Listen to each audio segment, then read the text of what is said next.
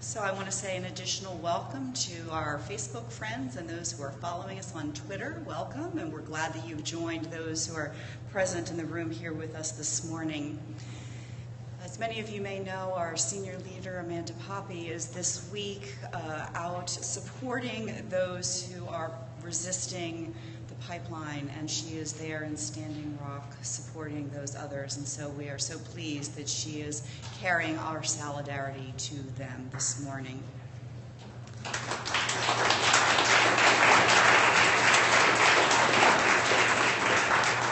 It's also my pleasure this morning to welcome to our platform Sincere Kariba, who is the Social Justice Coordinator at the American Humanist Association.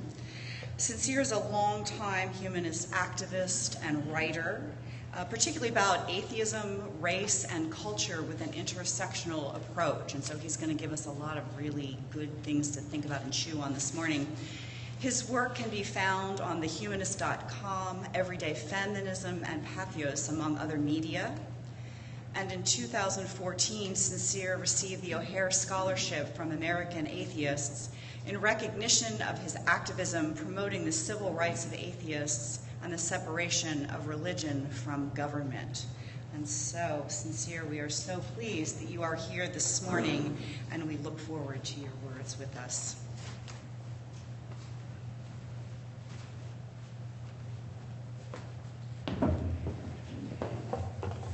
Good morning, everyone. So for those who were here for the first rendition of this, I added some notes and I actually forgot to mention some things, so it'll be like a new talk for you too. So the talk that, again, it's titled Examining Identity to Embrace a More Inclusive Humanism. So the talk is based on a paper that I wrote and presented at a humanist symposium at Rice University for the Institute of Humanist Studies. It'll be the final edition, because they're gonna bring all the papers together and it's gonna be a publication. That's gonna be late fall of this year. So what I'm going to be doing is an abridged version of that, because it's like 20 pages. So this is going to be the Cliff Notes version of my paper. So the work I do for the American Humanist Association is basically our humanist philosophy. My job is to try and find ways that we can live it and embody it in more socially active ways that impacts marginalized groups. So we have, among other things, these aren't the only things that we focus on, but the three major social justice adjunct groups that we have are the Black Humanist Alliance, the LGBTQ Humanist Alliance, and the Feminist Humanist Alliance. And so when these initiatives were first introduced last year, there was a considerable backlash from those who identify as humanists. And so what I wanted to do was read some of the responses, and by some I do mean just a small sample size, because there was hundreds. And this is actually the clean version of some of the responses that we received from online. And if you want to look at them later on, I can show you these. So one guy says, humanism is supposed to be all-inclusive, so why exactly are we segregating? Another guy says, humanism encompasses all people. Why make special groups within humanity? Another guy says, let's just segregate a movement meant to bring everyone under one banner. He was being sarcastic. One guy says, we didn't know our society is so divided until we came across your tweet, exclamation point. Another guy, and I know him and I know the organization he works with, Duncan Bell. He says, as a member of the British Humanist Association, I find this US subdivision well divisive. Another guy says, White Humanist Alliance on the doorsteps then, question mark. And lastly, one guy says, wow, this is extremely racist, sexist, and heterophobic, and he was being serious. So it's no coincidence that the vast majority, beyond what I just mentioned here, the vast majority of the backlash that we received were from white men. But the question is, why? And so something that comes to mind is a book that I read by Angela Davis called Freedom is a Constant Struggle. And so, paraphrasing something that she said, keeping in mind what I just read to you, she talked about how universal proclamations, and this is to provide a little bit of context, she was responding to something Hillary Clinton had said, this is 2015, I believe, when she was campaigning or whatnot, and where Hillary Clinton said all lives matter. And so in response to that, Angela Davis, where she was giving a speech, she brought that up, and she said, I'm paraphrasing, she said, universal proclamations bolster inequality and preserve cultural prejudices. Critical engagement of oppressive systems requires us to understand the tyranny of the universal. I found when she said this very powerful, the tyranny of the universal. So most of our history, U.S. history, what we understand to be humanness, that wasn't extended to black people or people of color. And to some extent, in some ways, in today's society, that still holds true. So the movement, like when she referenced All Lives Matter, the movement for Black Lives, when they state Black Lives Matter, it's not like these issues are new. These issues have always existed. It's just that technology is new, social media is new. All the ways in which these things are shown to the world are new because of newer ways of broadcasting it to the world, but they've always existed. So statements like all lives matter, we're all just human, or we're all just Africans. They make t-shirts. And one person in particular said, I'm going to paraphrase, but basically he spoke about how, well, if you aren't just going to refer to people as Homo sapien, then I don't want to hear what you have to say when it comes to identity. And that person, I'm sure a lot of people know, is Sam Harris. And so I responded to that, and people still give me flack about my response to that. My response is on the Huffington Post, actually. I was responding to a podcast that he did. It's very bad. But if you want to, you can go to his website, his podcast thing, Waking Up, whatever it's called. And he has a podcast episode called Racism and Violence in America. And so my response to that on Huffington Post is, the problem with Sam Harris's, whatever the name of the title was. And so I go through and I break down certain issues. I couldn't go over the entirety of his episode because then it would have been a book. So it was just an article that teased out key issues with some of the problems that I saw with what he was saying. And one of those issues were the tyranny of the universal, when he was sitting there talking about Homo sapien, how, we should just, don't worry about identities. So in relation to that, he was talking about identity. He was also talking about identity politics. So in relation to that, it's funny because the phrase identity politics has become more an easy access punching bag, despite most who use it fail to actually adequately articulate their object of critique. And identity politics is a blanket term, and it's used to invoke a vague variety of cherry-picked ideas of political failings. The problem with it is that there's no easier foe to defeat than one construed from ambiguity, because the shortcomings are whatever you imagine them to be. So there are several reasons why folks trivialize or denigrate identity. I don't have time to explore all of them now, like I flesh out in my paper, but I will speak to two issues. One being that there are indistinct ideas of what identity means in relation to social grouping, and it's due to a comfort that folks have with their relative status in society that shields them from the adverse impact certain identities have on life circumstances. Another reason that I speak about in my paper, but I'm not going to go into now, is the discourse of individualism, which is so deeply ingrained in our society. And someone who you can actually, since my paper's not accessible right now, you can actually look this up when you get home or whenever. The academic Robin DiAngelo, she wrote something on the discourse of individualism, and she broke down the issues with it, like, thoroughly. And that paper is called, "Why Can't We All Just Be Individuals?" ? So if anyone was interested in that, I love her, she does excellent work. I'll be on a panel with her later on this year, actually. I love her work. So when we're talking about humanism, we're talking about humanism is premised on human capacity, human accountability, social responsibility, compassion towards others, to lead ethical lives based on that human-derived reason and that, and that empathy that doesn't rely on supernaturalism or religious dogma.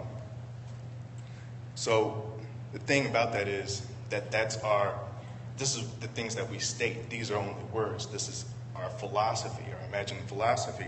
But in order for humanism to live up to this declaration, it's imperative that our social concern, that our compassion, our respect for others, and our dedication to do good is based on a greater appreciation of identity and how this impacts human life in our social reality. So here are some notes that I have from my paper on identity. When it comes to identity, and by extension, identity politics, this is what we are and what we are not discussing. Identities are based on cultural context, social history, and lived experiences. Experiences correlated with identity provide both an epistemic and political basis for understanding. Identities are references to objective and causally relevant features of a shared reality.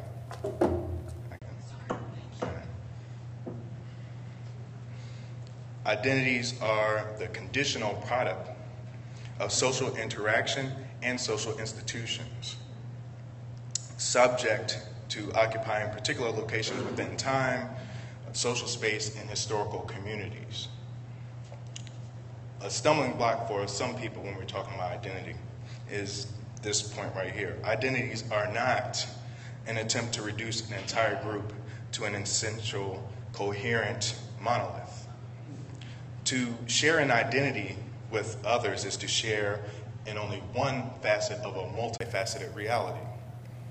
There is no contradiction between identifying with specific social groups and being a complex, unique individual. When we discuss identity, what I've been referring to is, I'm talking about common identity, which is different from individual identity. So I don't mean to conflate those things. So when we're talking about common identity, we're describing what's imposed on us by an established history of social standards, stratification, controlling images, and stereotypes. Mexican philosophers Samuel Ramos and Leopoldo Zia both invoke existentialism and psychoanalysis in order to explore identity as a form of mediation between self-knowledge and as well as national and cultural identities. Identities are real in the sense of being lived, of producing real effects, and of constituting key features of our shared reality. You can also consider identities as indexical entities. Identity group experiences fundamentally shape our possibilities, our perceptions, our ambitions, the kinds of inquiry that we engage in. This is why it's important for us to share our experiences, those from marginalized groups.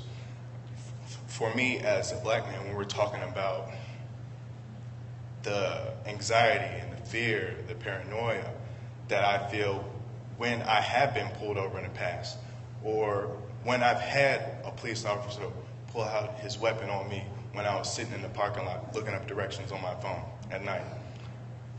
These things, I could list numerous things. This is why these things are important. But my experiences also differ from those, from black women, because the racism that they experience is also interconnected with sexism. And then you could take it a step further and talk about a black lesbian woman and how her experience is going to be different from those who are black women but are hetero. Then you can go a step further and talk about a black lesbian atheist woman and how her experiences will differ from those who are not.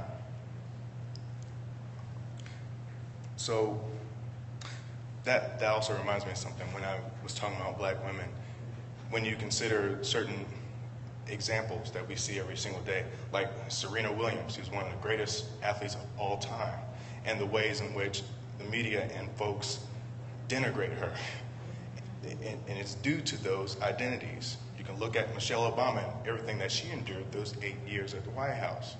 It's the same thing there. Leslie Jones, I don't know if people are familiar with that, but when it came to Ghostbusters, when it came out, and the ways in which she was singled out, the criticism that she received, at one point she turned off her Twitter because the criticisms that she received was both racialized and it also was based on sexism.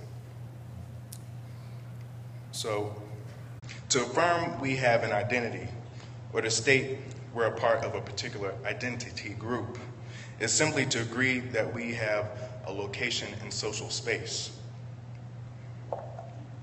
What's important to remember is that we all see the world through filters that are influenced by our social positions within society.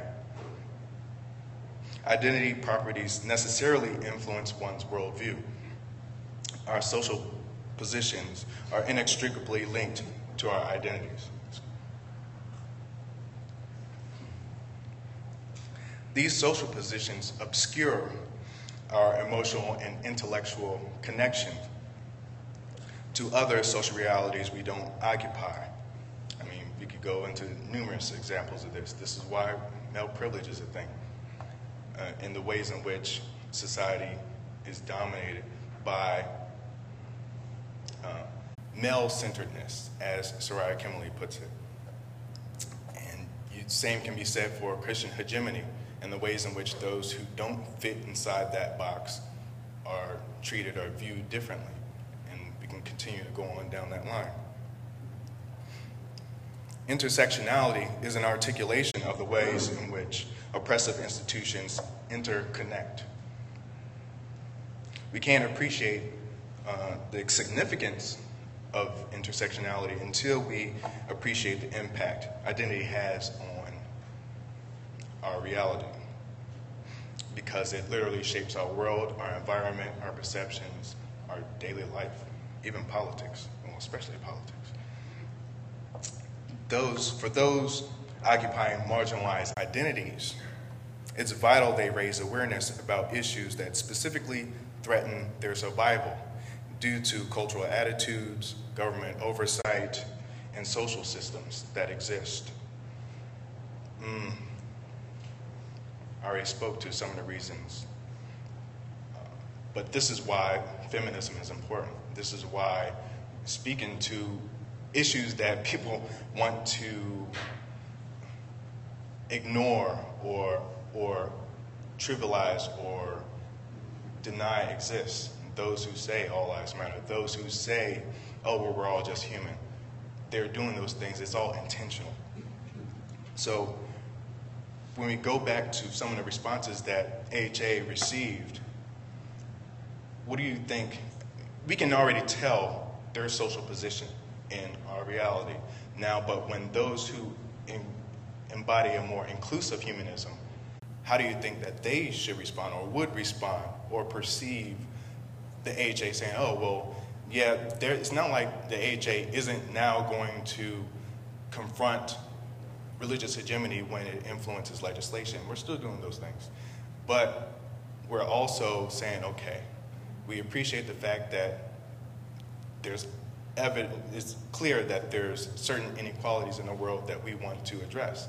So we are trying to better speak to those truths through the Black Humanist Alliance, the Feminist Humanist Alliance, and the LGBTQ Humanist Alliance. Now again, those aren't the only things that we are working on. We also worked on, and we continue to work with, the indigenous resistance. I was at Standing Rock for a week at the end of October into early November. It's freezing cold. And I was there, and someone who is actually a board member of our Feminist Humanist Alliance, her name is Desiree Kane. She's indigenous. She was a key organizer with the Standing Rock indigenous resistance there. And now this is all she does. This is her work. She is so subsumed within the indigenous resistance. She was in Standing Rock for 7 months. And once she left there, she went to Texas for, I can't remember what's going on there right now. Something's going on there, I can't remember. But she was down there, and then she also went to some protest action in Canada. She's there right now, and she's gonna go back to Texas, and then she's a part of a network of activists that will actually be based in DC to protest Trump for the rest of his presidency.